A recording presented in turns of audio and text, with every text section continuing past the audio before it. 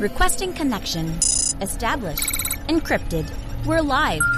The show you've been asking for. Advice, technology, and community. Linux first, all others second. This is Ask Noah.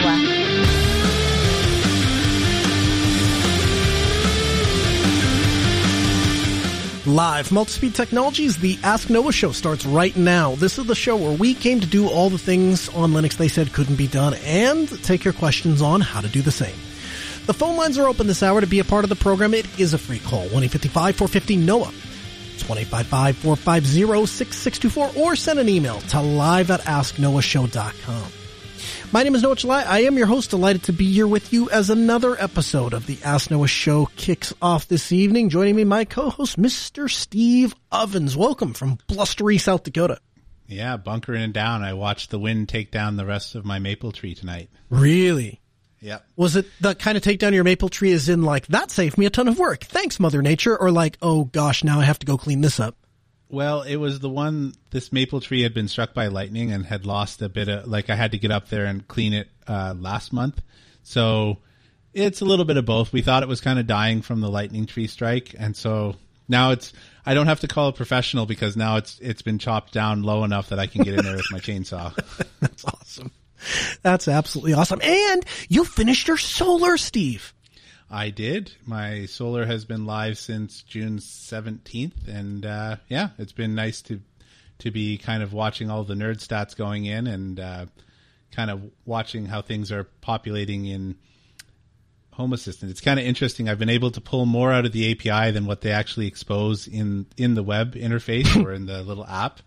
And, so that's just, I've kind of started charting each individual solar panel in Grafana to see like when they are most active or how much that they're generating at a given time. And that's been kind of interesting. So give me a percentage. You buy a solar panel and let's say it's rated for, I'm just making up numbers here, 1 kilowatt.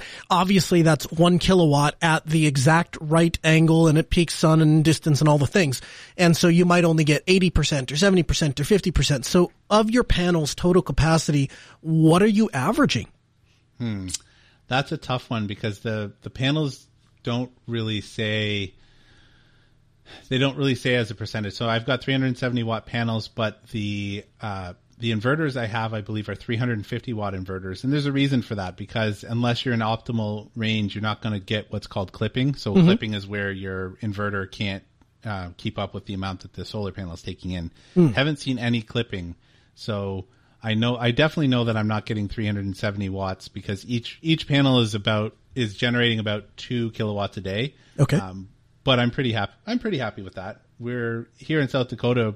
It's based on the irradiance as opposed to the amount of sunlight that you may get, which is a little different. So we are 7th in the country for the amount of irradiance that gets generated throughout the year. So interesting. Yeah, we generate a decent amount of solar here. Well, as your journey with solar continues, I would like to pick your brain at a deeper level because that's something that very much appeals to me from the standpoint of own your own everything. It seems like solar's a great way to go with power. There's a nuclear reactor in the sky. You can just take advantage of it.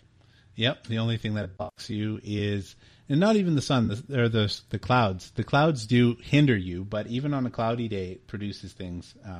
But really the night is the big thing. You have to have enough battery power. If you want to be completely self-sufficient, you have to have enough battery power to last you through the night. Storage is the key. Well, we'll continue to follow that. I want to dig in with you deeper on a later date. But you ready to get into some feedback?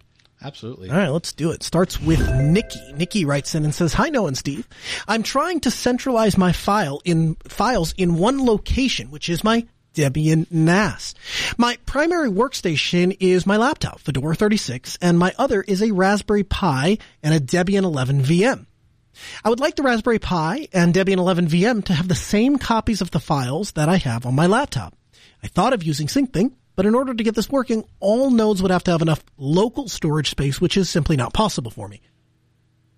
I was thinking to use SyncThing between my laptop and the NAS, and then from the NAS, I would export a directory that I could NFS mount both the Raspberry Pi and VM. The mounting process is going to be done via AutoFS, which I believe is the standard way for an enterprise environment. Basically, the /home of the Raspberry Pi and VM will live on the NAS. My questions. 1. If my plan of action is correct and doable, or would I get some sort of issues with permissions since the UID and GID I have does not match between the NAS, Fedora, Raspberry Pi, and VM? Secondly, if I have another user who logs into either node, would he or she be able to see the contents of my /home? And thirdly, I have FreeIPA that I use for both LDAP authentication for my services, Nextcloud, MB, etc.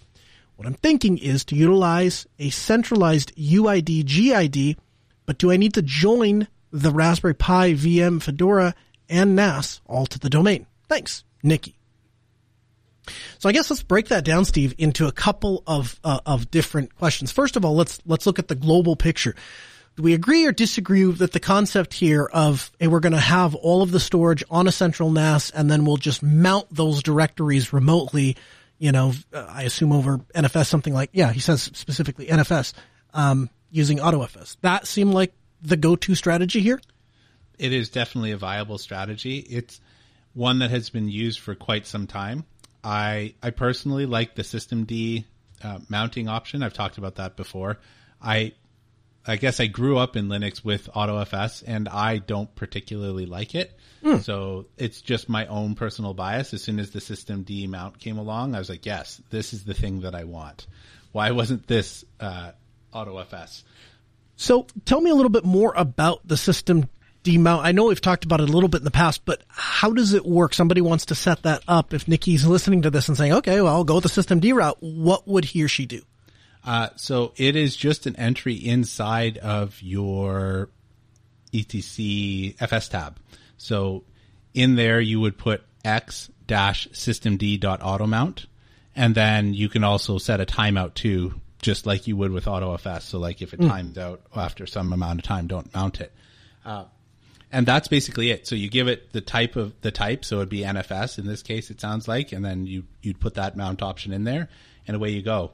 And part of what I like about how this works is you can do lots of things with systemd, like say it has to be mounted before all of these other work units happen, or I have just found it works more consistently. So there are times where AutoFS, you'd go to CD into a directory and it like hangs, and it'll eventually connect usually. But it has been my experience that systemd seems to do that better. Now maybe I'm just biased, right? You have confirmation bias where I hated this other thing, so this new thing must be better, and maybe it's some of that. But that's what I like to do for mounting things out of the NAS. Okay, and we'll include a link to, I believe it was Manjaro's, the documentation that you had sent me for using systemd to auto mount FS tab, and so we'll include that in the show notes. You find those at podcast.asknoahshow.com. So okay, so we're on the right track. So now, is the plan doable? First of all, is the user ID or group ID, is that going to be a problem if they don't match between the three endpoints? It depends on how you want to handle the permissions. So there are extended permissions inside of Linux, like you can use ACLs so that you can add additional UIDs or group IDs to give it permission. So when you look at a file permission on Linux, you'll see, 777 or whatever the numbers are, and they stand for the owner, the group, and then the other or everyone else.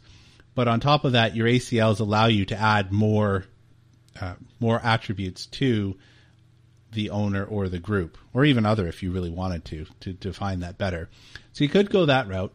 You could just simply attempt to make the UIDs match across the board, so that on your NAS your NAS doesn't matter at all. It's the one storing the files, not accessing it. But on Fedora, Raspberry Pi, or your VM, you could try and standardize the UIDs. The other thing you can do is you could look at learning how to do UID mapping, and that is definitely an option that has been used in enterprises for quite a while.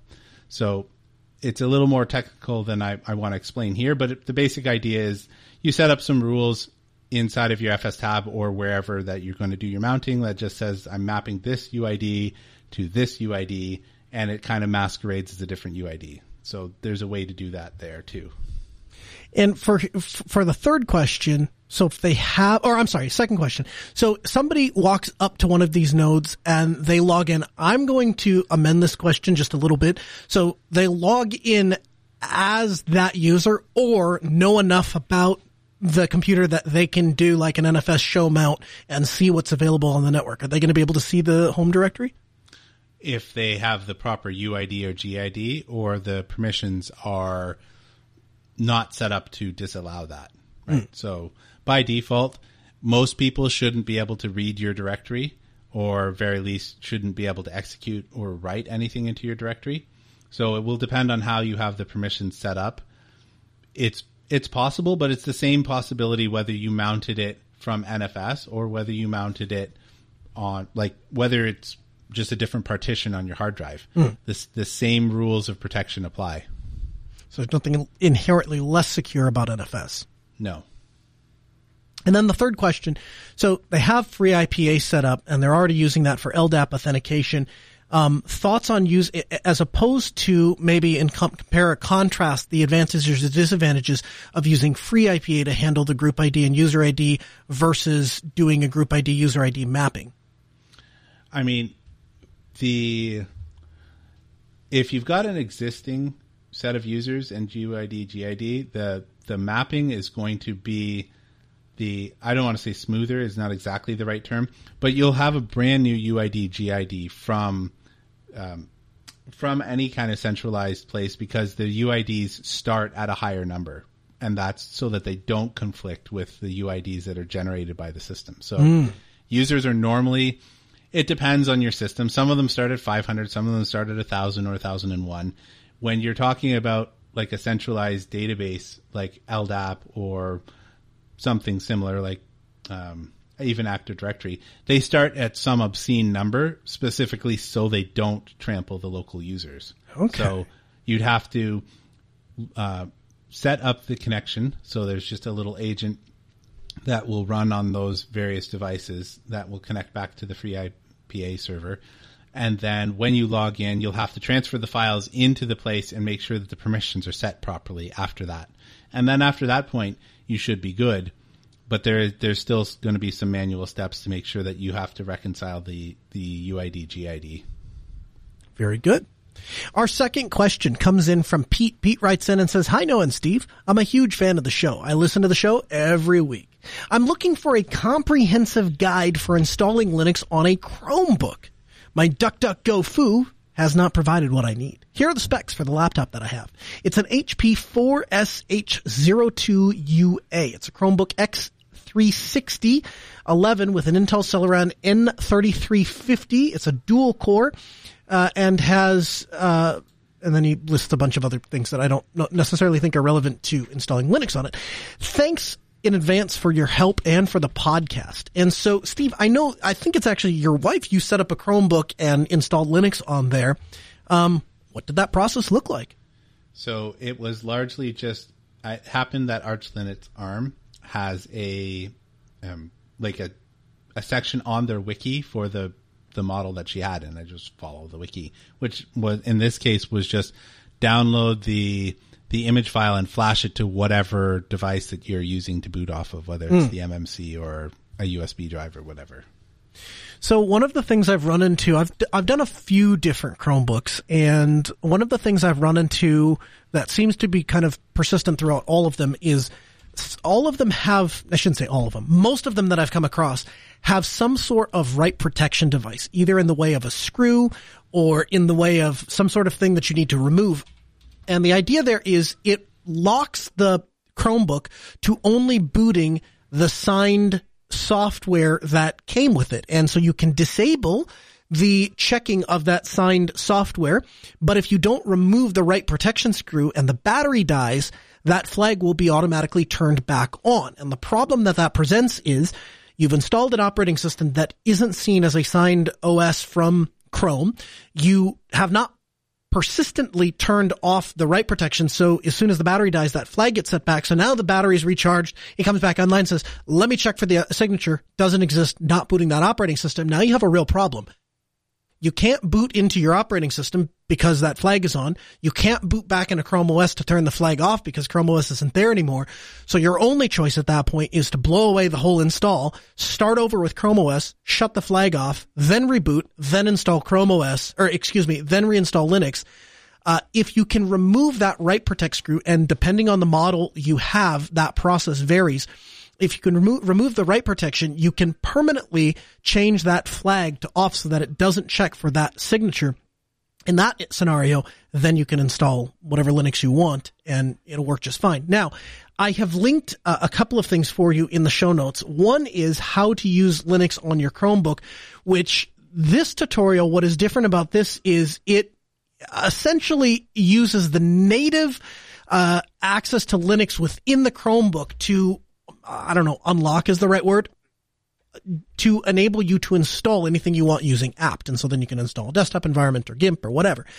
And a second link that we'll have for you is mrchromebox.tech, which is, it's not a comprehensive guide per se, but it has some really useful information on getting this done. The third resource I'm going to throw out there is Keith Myers. He is probably the smartest Chromebook / Chrome OS person I've ever met, does a ton with installing Linux and apps. And, you name it, he'll show you how to do it on Chrome OS just for the fun of it. And so kmyers.me, you can learn a ton from his blog as well. And he's pretty good about answering questions. So if you bump into him or have very specific questions, he might be a good resource for you. Our third email comes in from Jeremy. Jeremy writes in and says, looking for recommendations for dual booting a distro on an Intel-based Mac. Any suggestions? And so, I guess, Steve, I should ask, do you have any experience with dual booting Macs, and has that been a pleasant experience? I don't really. I was handed a Mac some time ago with it already set up, and I went, this is neat, but I already have my own, and I gave the laptop back. So I don't have a ton of experience with it. I know that people have been using things like Rufus for the boot manager to, or Refind. Mm-hmm. As I did do that for someone one time way back in the day when we were moving from, like a spinning Rust drive to a solid state drive. I don't recall the process being very difficult, but that was a long time ago. I have no idea what Macs are like now. So you kind of hit the nail on the head. Short answer from my perspective has always been, if you want to dual boot, you need a boot manager. Refind is a boot manager that you can install on a Mac and will let you choose between Mac OS and Linux. So you install Refind, then from Refind, you're able to boot from the USB installer. From the USB installer, you're able to install Linux. Once you've installed Linux, you can use Refind to switch back and forth. Have a link for you in the show notes.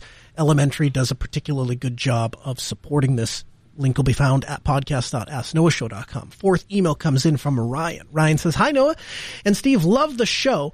I have been hearing a lot of different parts of the Linux community talking about RPort recently. I was wondering if you'd be willing to share what it is that has you both you and Altispeed interested. I'm considering transitioning to it myself, but would love some insight from another IT professional.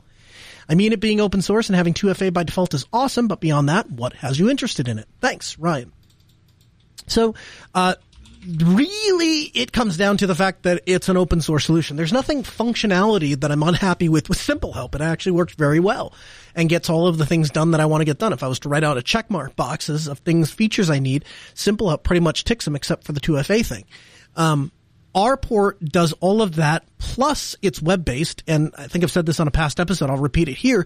If I had a choice, I'll use a local app, but if I'm gonna have a bunch of web apps anyway, I'd rather them not be Java-based. And so RPort checks that box. The other thing that RPort does that I think is particularly unique and sets itself apart from most other remote management solutions out there, if you have even one client enrolled in RPort on a network, you have a VPN tunnel into that network. It's always been possible, if you have Simple Help installed, it's always been possible to open up that remote point of presence machine and do whatever you were going to do locally on the network anyway. So it's in my estimation, there's no additional security risk or anything like that. It's just streamlining a process of, if I need to access a web interface on something that is local, or I need the SSH into something that is local, why would I want to go through a point of presence box to do that? If you have a network connection anyway, instead of tying up that box and then using it as a jump box, why not just go direct? And our port allows you to do that. So we've not switched over to it yet. It's still very much early days, and I'll definitely keep you apprised as to how the testing goes. But it piques my interest because it's open source and because it does a lot of the things that Simple Help does, but it's open source. So hope that gives you some thoughts. Steve, have you played with RPort at all, and do you have any comparison between it and Rustdesk? I haven't played with it. I heard about it through you, and that's as far as I got, because the only person that I support remotely has already got Rustdesk installed, and well, I'm not going to overturn that apple cart. For Steve, it has to not only match features, it has to go above and beyond to make it worth the pain of changing. Well, I mean, walking somebody through remotely changing the thing that they've been used to for the last year seems like no particular reason to do that. Yeah, and truthfully, when you're comparing it to Rustdesk, they're both open source anyway. So now you're just looking at management features which you wouldn't use with a single user. So probably not a big thing. Our fifth email comes in from Charlie. Charlie writes in and says, "Good day, everyone. I came across an interesting video on Odyssey. It mentions open source home automation with ESP Home and Atham branded gear from AliExpress, which is preloaded with open source firmware. Do Noah and Steve have any feedback, experience, or thoughts from buying Atham gear from China or AliExpress, considering it got open source firmware? Could it have a backdoor, shady things beyond hardware firmware, or would it be okay? Also, do we trust American or European brands that also have closed source firmware, such as Intel, AMD, Dell, Cisco, etc.? Do we have a double standard when it comes to a nation that we currently reside in?" So, Steve, I'm going to turn this one over to you. Thoughts on ESP Home and AliExpress? Yeah, so I actually have bought from these guys multiple times in the past. The short answer here is they have definitely been making much better strides now. They had, in the past, they had a custom version of the Tasmota software, which is what they were coming with back then. Like, now you have a little bit of a choice between which software, like firmware, they will ship with. Mm-hmm.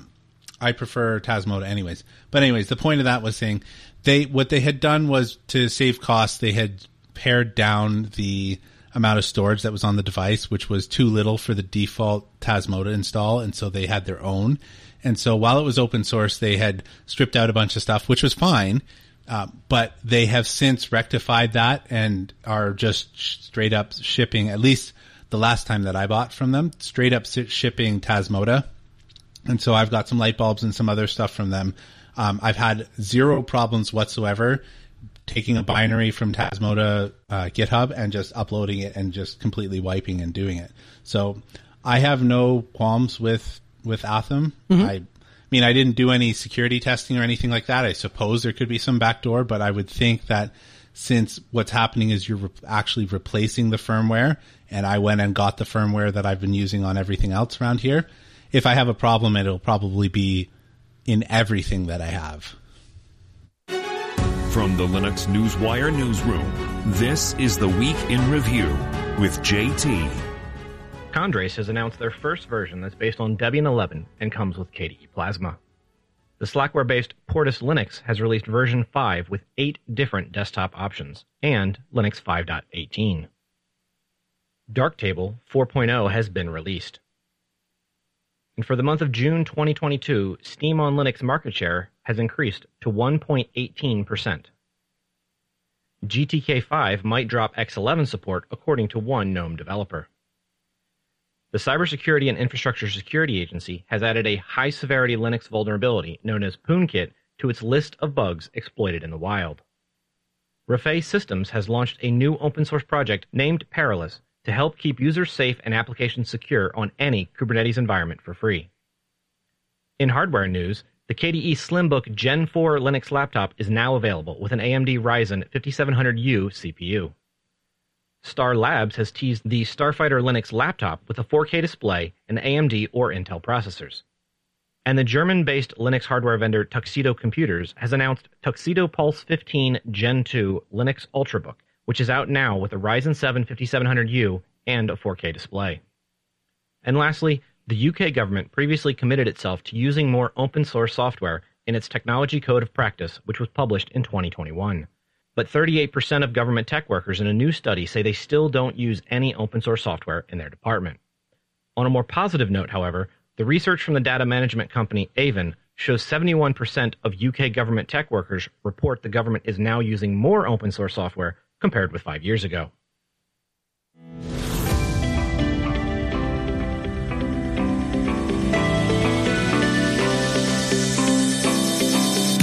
We asked you to give us suggestions on what things you want us to dig into. Now, we do that in a couple of different ways. First of all, if you send email to live@asknoahshow.com, let me know ahead of time of what your thoughts are, what your questions are, what the topics you would like to learn more about. Maybe you don't have something specific. You just have a general area of interest and you say, I would like to explore this further. I would like you and Steve to explore this further and give me somewhat of an idea of how I get my feet wet with this, that, or the other. Well, we've done that and we've gotten a load of suggestions for you. Most of you are inside of the Geek Lab at geeklab.ninja and you're making suggestions using the hashtag learning. And that is adding, our bot is going through and scraping all of those suggestions and compiling them into one large topic base that then gives Steve and I an opportunity to understand, hey, this is what people are interested in and this is what people want to dig into. So today we're giving you a basic introduction into containers. And Steve is probably one of the most qualified people to talk about this because this is what Steve does day in and day out. He works with containers and OpenShift specifically. So why containers?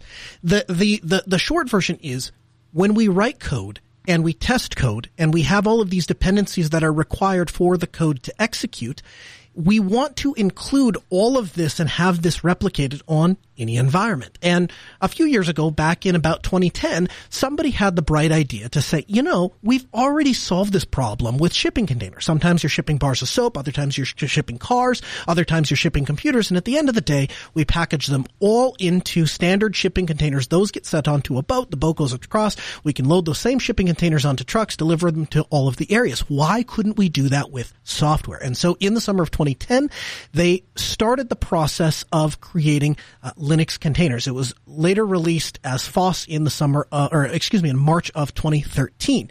So, Steve, I want to dig into the specifics of containers and the technology behind containers. I want to start with LXC because this is what originally Docker was based off of.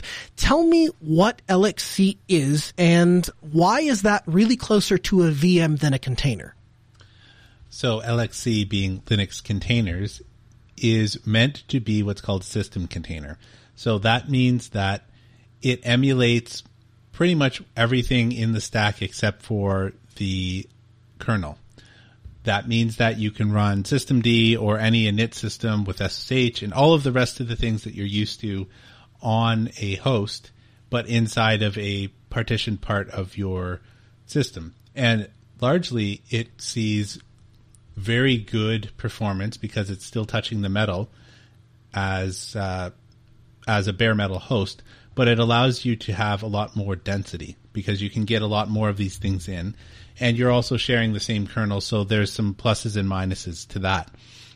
So the system container has everything that a normal system might have with some caveats, whereas a container that we think of these days inside of Kubernetes or OpenShift or Docker or whatever, those are application level containers.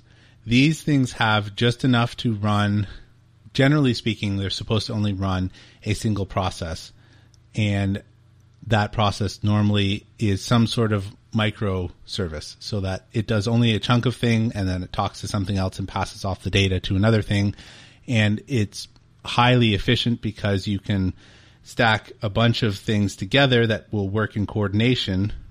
So one of the examples I give is if you've got you're trying to serve an entire web stack. So you've got a database and some middleware and you've got a web front end.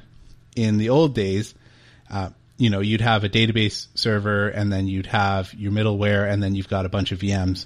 Maybe you bundled them together, maybe you didn't. And what you do with a container is the database would be separate, the middleware is separate, and the front end is something that you can stack 15 or 20 Nginx or Apaches up in front of that in a very dense manner. Every time that you spin up a VM or even an LXC, there is resource overhead for all of these additional processes on that are making up kind of that system level layer. When you're using an application layer container, it doesn't need to have anything more than what's required to start Apache or Nginx or whatever. So you go from maybe something that's, a gig worth of memory in a VM to something that's 100 megs or whatever you're allocating to your web serving process, which means that you can get say 10x times the number of density on a host. So LXC is containing the entire file system, whereas a regular container. So they later, 1 year later, with Docker version .9, they swapped it for libcontainer. So this is that very specific, just sharing the kernel thing that you're talking about. Yes. Yeah. So I'm sorry. Go ahead. Nope. Go ahead. So we start with a container host. This is the device that's actually running all of the containers on it. Now, why do we call it a container, Steve? How is that isolating the processes on the host? How does that work?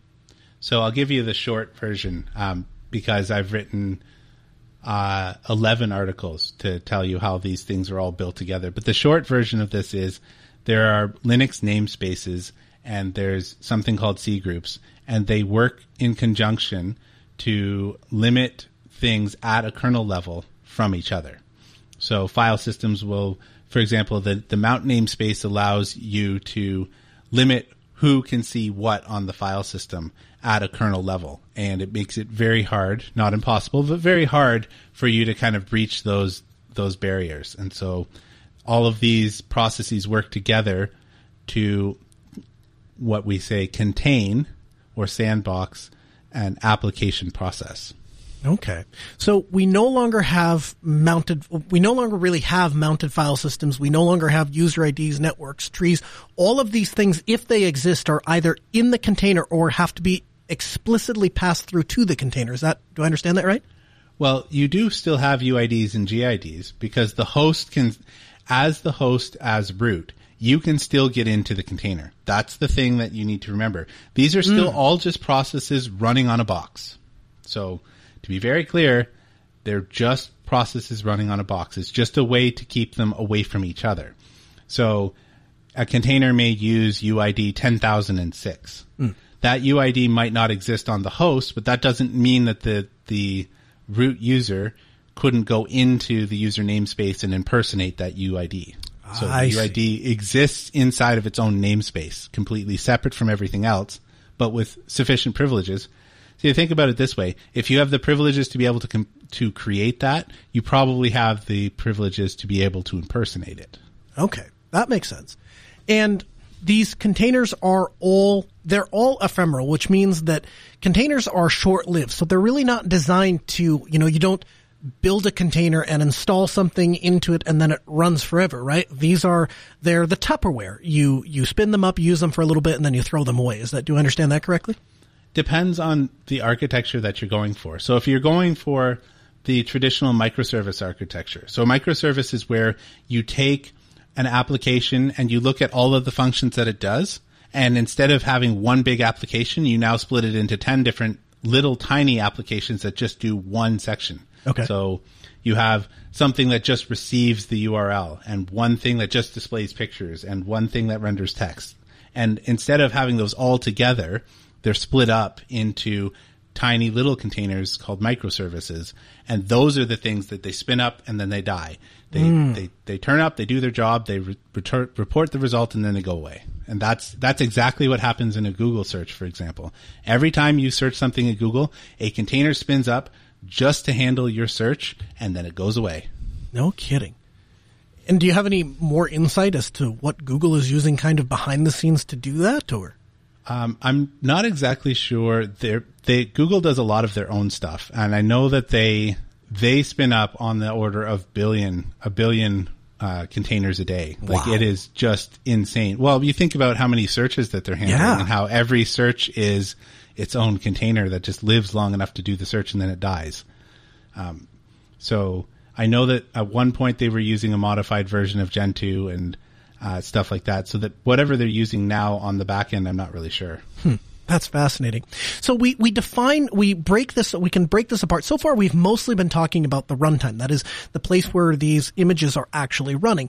But the Docker containers in general. I'm going to train myself to not say Docker. We're going to talk about why in a second. But the container we've talked up until this point really talked about it at runtime. But there's also image files and Docker files. And so a Docker file is really just a way to compose an image, and an image is really just kind of like a binary snapshot of a container that you can then transfer to and from.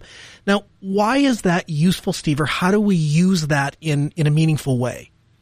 So let's start with what an image is like. An image is very much like an ISO. It is, once it's built, the image is basically immutable.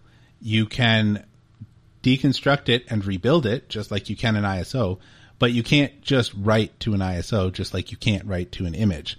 So I wanted to just draw that distinction so that people have an idea, some sort of idea of what's happening there. Yeah. As for the container file, so you'll be able to search Dockerfile and pull up all the information you need.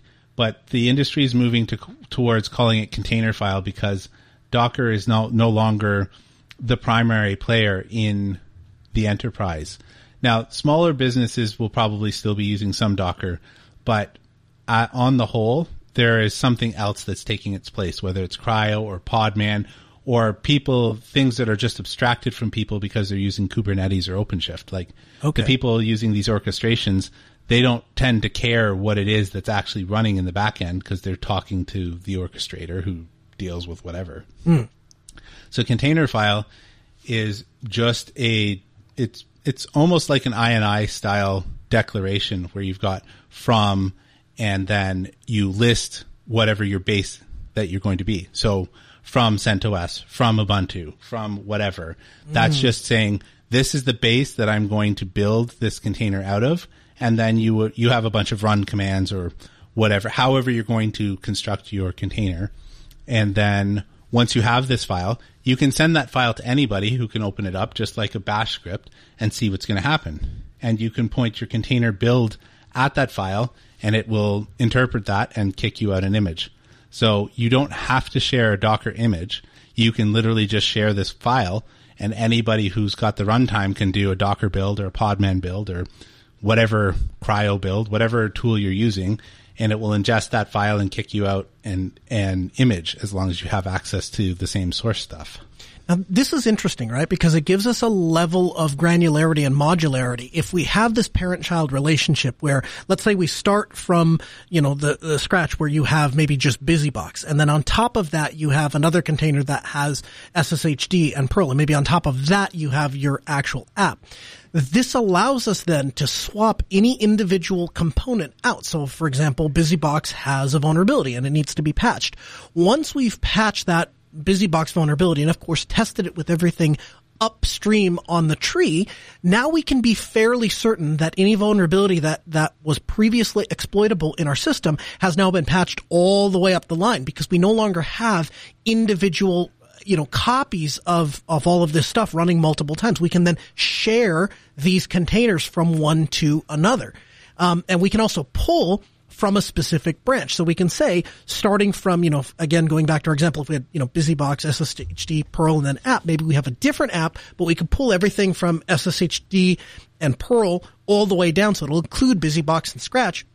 And now we can have a second copy where we have maybe a second app or something like that. Or we have those same containers and they're simply just shared with that second app. So that provides us with a number of flexibility and scalability. Talk a little bit about the Open Container Initiative, OCI. So this is fundamentally what makes what you were just talking about possible, right? That there's an agreed upon standard that we build containers, and why you've pleasantly been providing some pressure to me to get Docker out of my head and just container. What is OCI and why is it relevant? Well, I mean, you basically just described it, so I'm not going to go over that again.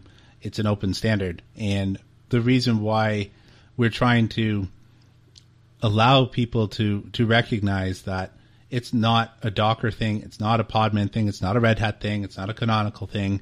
This is the open standard. And if people are building tools to read the open standard, like a Cryo or a Podman or a Docker or Rancher, all of those tools are built being OCI compliant, which means that the files that you use to construct the images from are portable across, and it doesn't matter what your runtime is.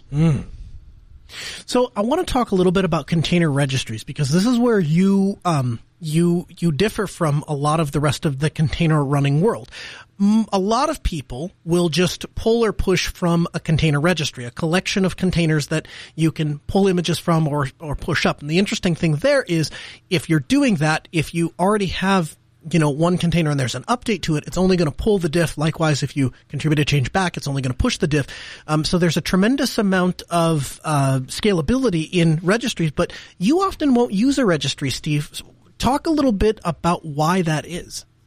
So I'll use a local registry, but that's different. Like, I'm not going to be using a public one.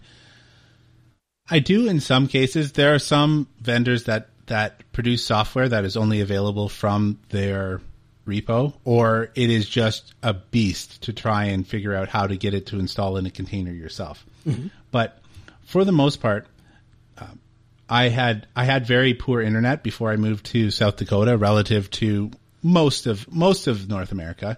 And so that meant that with the lab that I had and the amount of stuff that I have to do for work, if I'm pulling 500 megs a gig for the image, I'm waiting. Whereas, so I actually, before I moved to South Dakota, I ran a mirror for Pacman, for CentOS, for Ubuntu, and I think that was it, because those are the top three big guys that I run. Mm-hmm. And RHEL, but RHEL shares the same base. Anyways, and all because I had 50, 60 VMs or things that I needed to update. And my internet pipe just would not support it. Like, if I left it updating, I would wait 2 days just for all of the things to cycle through, because it's a lot, right? Like, you think about having a 2 or 3 gig update, which is not huge, and then doing that 50 or 60 times, and then needing to throttle that connection during certain times so Netflix worked for the kids and I could make my online phone calls and, all of those sorts of things. Like, the realities of having a fairly slow internet connection really can be painful. So I build most of the things locally. And then there's an aspect of training to it, because I can't just pull the file. I need to actually figure out, how did this work and how did I install it? And if I was trying to be particularly masochistic, I would try and do things like use the software collections from Red Hat, which is basically updated binaries for Python and PHP and all the rest of that sort of stuff. Mm-hmm. That in and of itself, it's not bad. But the way that they are doing the way we are doing our software collections is almost like a CH root system, mm-hmm. which, if you try and translate that into a container, can be really, really difficult, because they change the root for all of the application binaries to some obscure, like, ops blah blah. Like, it's a really deep path, and then trying to figure out how to make all of those things talk to each other in a container when you can't just do a CH root, because that doesn't really work in a container. Because you can't escape the namespace. Yeah, exactly. So there was a big learning curve for, like, how do I use software collections? And I wouldn't even say that I'd be able to teach anybody. I stumbled my way through and called it good. Okay. But you understand, but there's an important thing that I want to drill in on here, because I think it's very much overlooked by our society, particularly the next generation of technologists. You want to understand what's happening under the hood, as opposed to just, thanks for the magic recipe. I'm glad that I can make cookies now because the recipe showed up and I put it into the magic box and somehow cookies came out. Yeah, I mean, I guess that's the weird part of my personality, is that when I get interested in something, I want to pull it apart. Not necessarily in an engineering way, but I kind of have this, it's a little bit of behind the curtain, but I kind of have this fear that if someone ever asked me how, like, if I understand what it is, mm-hmm. to be in a situation where I say, no, I don't know, but I'm using it anyways, that seems like an embarrassment to me, right? I have yet to meet anybody like me that actually cares enough to, like, quiz me on this stuff, but that kind of social fear still drives me. Like, I should know how to say something about this is reasonably intelligent. Well, I like it, and I appreciate you taking the time to share this with us, because this is absolutely fascinating. Like I say, it's different from most of the container people that you run into. So let's talk a little bit about I'm going to call it a container client. So the idea here is that you have a way to manage the host, you have a way to manage port forwarding, plugins, overlay networking, these kinds of things, and there are different container clients. And so Docker was kind of this monolithic, powerful, independent tool, had all of the benefits, whiz bang whistles, all of the things. Now the industry is starting to move away from that and moving towards more generic tools. And one of the really popular ones is a collection of tools, Podman, Scopio, and Buildah. So tell me a little bit about what Podman, Scopio, and Buildah are and how they relate to the Docker monolithic beast. So we'll start by talking a little bit about Docker. So I'm sure that most people are aware Docker requires a daemon. And with some small exceptions, it used to always require to be run as root because it's a daemon that had to do lots and lots of things. And more recently, they've been making ways to have rootless Docker, but you still have to have a daemon. And well, let me phrase it this way. The last time I looked, you still had to have a daemon. And so Podman came along. They looked at what Docker had. And it's not really a fault of Docker. This is what happens when you are the first one out the gate. You get out the gate and then you get feedback and maybe you have to bolt it on because of the way you architected wasn't intending to have whatever functionality your audience is asking for. And so then the second man up has the advantage of seeing where your deficiencies are, being able to strip down itself, and instead of building a rocket, we'll build a SpaceX that eventually will be able to land itself. Yeah. And that's kind of what's happened with the Podman and Buildah and Scopio and Runc and a few of those other things, is they looked at what Docker had evolved into, kind of pulled it apart, and then said, okay, well, we don't need a daemon to actually create containers. We never have, right? You can today create a container by hand with just running a bunch of commands on the shell, like in your shell. So you never needed a daemon. So Podman came out and was like, okay, well, we're going to be rootless. We're not going to have a daemon. We're going to follow these OCI standards and so on. And that was its goal. That meant that some of the stuff like building the containers, you can use Podman to build a container, but there's also Buildah, which is the dedicated open source tool to do container building. And then there's Scopio, which helps you to do registry kind of manipulation. So, for example, if you wanted to transfer an image from one registry to another, you can use Scopio, and it will kind of handle making sure that you're getting copies in the right place and stuff like that. So, ultimately, all like Podman, Scopio, Buildah, Runc, and stuff like that, they just looked at what Docker has done in the past and decided, you know what, we can probably improve on that. They have a lot of legacy baggage. We don't. So here's what our proposal is. Okay. That's basically it. So point blank, there's somebody listening to this episode and they're listening to this and going, yep, okay, you guys have sold me. I want to get into containers. I'm going to go home and play with this. For the record, you're saying probably if you're looking to get into industry or playing with this stuff, nobody is shooting themselves in the foot by saying, I'm not going to go with Docker proper. I'm going to go with Podman, Buildah, Scopio, Runc, and I'm going to do these things with these individual tools. You're not giving anything up. You're still working within the OCI compliance standard. You're still able to do all of the things that somebody would do with containers, and in some cases more, and we'll get to that in a second with Kubernetes. But am I understanding that right? Yeah, at this point, there will be some organizations out there that want Docker-specific knowledge, but we more care about if people understand the fundamentals of containers and how they work, because of the OCI compliance, you should be able to easily pick up other tools. And in theory, you should be able to go back, right? If you start with Podman, Buildah, and Scopio, in theory, you get your next job and they do use Docker proper, you should be able to just go back, right? Yeah, I mean, one of the things that I did was I just aliased Podman to Docker, because you're like, after 5 or 6 years of working with this, your hand just types Docker, even though I don't have it on there. So, Podman and Docker are, I don't want to say drop-in replacement for each other, but they're really close. Like, if you learn Podman, you're going to know 90% of Docker. We're never going to have time to get to container orchestration, so that will have to be another episode. But speaking briefly about Kubernetes and Kubernetes pods, talk a little bit about why Podman is advantageous here and maybe has a leg up over things like Docker. So a pod there's two things that are here. Podman is a tool. A pod is a terminology which represents one or more containers that work together to achieve a thing. The reason why it's called a pod is because it represents a work unit, and anything in that work unit can talk to itself over localhost. So with the idea that every container should really only have one process running, because when that process dies, that's how orchestration knows that it should restart the container.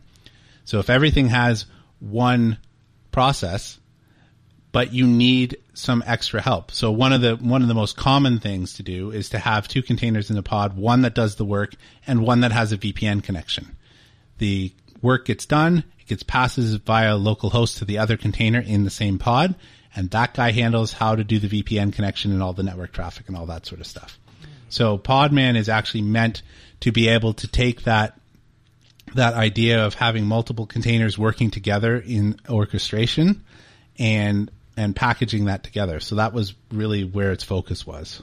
And does that set somebody up more efficiently to scale into something like Kubernetes down the road?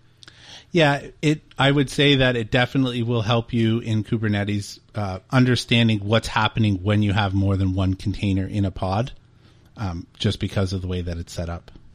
How about Podman's integration with Systemd? How does that work, and is that a benefit? Well, I mean, if you like Systemd, I suppose it is. If you hate it, then no, it's not. Podman can work with Systemd. So you can use Systemd for it. It has its own way to spin up containers as well. I guess I would just leave that to the audience to go and hunt that down if that was something they're really interested in. Honestly, that's more of a dev thing than anything that I've actually seen out in the field. And I guess we'll wrap here. So if somebody is out there and again, they're listening to this and thinking to themselves, I want to get into containers, or I want to get into, really, if you're getting into IT these days, if you're getting into system administration, you're probably getting into containers whether you want to or not. What does this look like as far as the industry moving forward? Are things like Podman, Skopeo, are they going to be the future? Is there something else around the block that you're seeing or looking at? So ultimately, just like we saw system administration giving way to some sort of automation like Ansible or Chef or Puppet or whatever, it became more important to learn those tools than the system the system administration itself.